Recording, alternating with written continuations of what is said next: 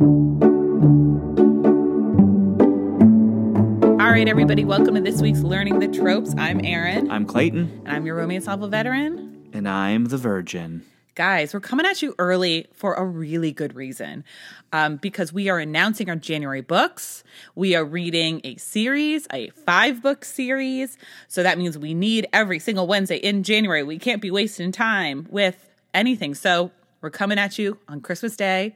Maybe you got a few gift cards or something. You're going to want to buy these books to stay on board. Clayton, what are we going to spend our January doing? We are going to read The Hathaways. Yay! I'm Lisa so excited. Kleypas. Yes. So every single book in the Hathaways, we got Amelia, we got Cam, we got Win, we got Kev, we got Leo, we got Marks, we got Poppy, we got Harry. Did you say Leo? Yeah. Okay. We got Captain Phelan and Beatrix. Wow. I did them all. You did do them all. You doubted me. Clayton, do you want to start us off with what the first book in the series is? Yes. The first book we're going to be doing is Mine Till Midnight. When an unexpected inheritance elevates her family to the ranks of the aristocracy, Amelia Hathaway discovers that tending to her younger sisters and wayward brother was easy compared to navigating the intricacies of the Tan. Even more challenging, the attraction she feels for the tall, dark, and dangerously handsome Cam Rohan. This is Cam's book. We meet Cam. We already met Cam. But we really meet Cam. We biblically meet Yes. Cam. We meet little Cam. Yes. So that is the first book. Mm-hmm. Erin, what's the second book? So in the second book, and guys, we're bringing you more surprises because the beloved Kate Claiborne is going to join us to talk about this book. I mentioned to her that we were doing Hathaways, and she said, I have a special place in my heart for Kev and Win. So I said, come on, let's talk about it. So the second book is going to be Seduce Me at Sunrise.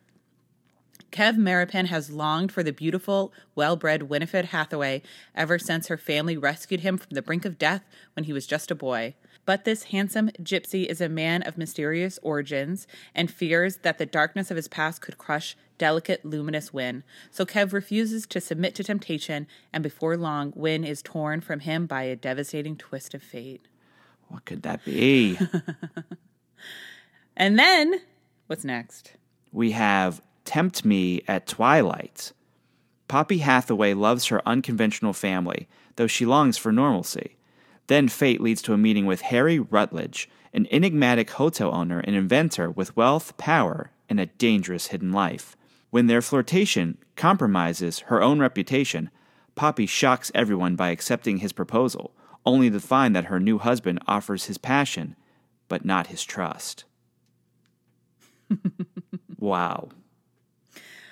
Erin, what's the next one? I know we're going right through these. You're getting like a little peek ahead of everything. Uh-huh. So now you're going to be able to see sort of where people are going to be going. Married by Morning. For 2 years, Catherine Marks has been a paid companion to the Hathaway sisters. A pleasant position with one caveat. Her charge's older brother, Leo Hathaway, is thoroughly exasperating.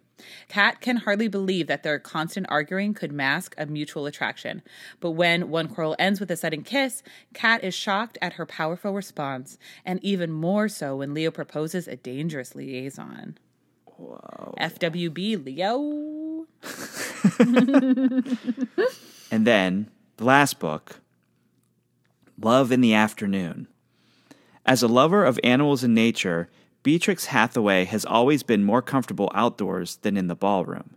Even though she participated in the London season in the past, the classic beauty and free-spirited Beatrix has never been swept away or seriously courted, and she has resigned herself to the fate of never finding love. Has the time come for the most unconventional of the Hathaway sisters to settle for an ordinary man, just to avoid spinsterhood? They don't mention who the guy is. Do you want me to tell you? No. I need some things not spoiled. They're all great ones. That's what I love when we did the Wallflowers, because even the books that I was like, oh, I don't know if this one is going to be like as powerful as the others, was one that I ended up loving so much. Do you have, so you've read these before. Yeah. Do you have a favorite as of now? that could maybe change after we reread them? So I read these before The Wallflowers, which is crazy. Because they take place after The Wallflowers. Right. And The Wallflowers appear. Oh, they do. Which is so exciting. I love Kev and Wynn's story. But I love Poppy. I do love Poppy. But I love Beatrix too. I think hers is a really interesting book. Because of sort of like the way that she is and the way that she ends up falling in love. And it's just really well done. I mean, I love them all. They're all my babies. We'll see. At the end, after we read them all, we'll rank them and see if that anything has changed. Yeah. And we'll see what it is for you, too. All right, guys. So that's it. We wanted to just pop in real quick, a surprise episode to let you know what's coming up. If you want to tell us who your favorite book is, you can always email us at learningthetropes@gmail.com. Let us know on Instagram at Learning the Tropes or on Twitter at Learning Tropes. You can always join us in the troop. Our Facebook group, the Learning the Tropes troop, we announced that about 2 weeks ago, and people really got very excited. And we learned everybody's favorites and which book they're looking forward to most, which was really, I loved it too because it was pretty across the board. Like everybody has fans. So I think this month is going to be a lot of fun, and I'm really, really looking forward to it. So we'll see you then. The first book, Mine Till Midnight. And Learning the Tropes is part of the Frolic Podcast Network. Find more podcasts you love at frolic.media/podcasts.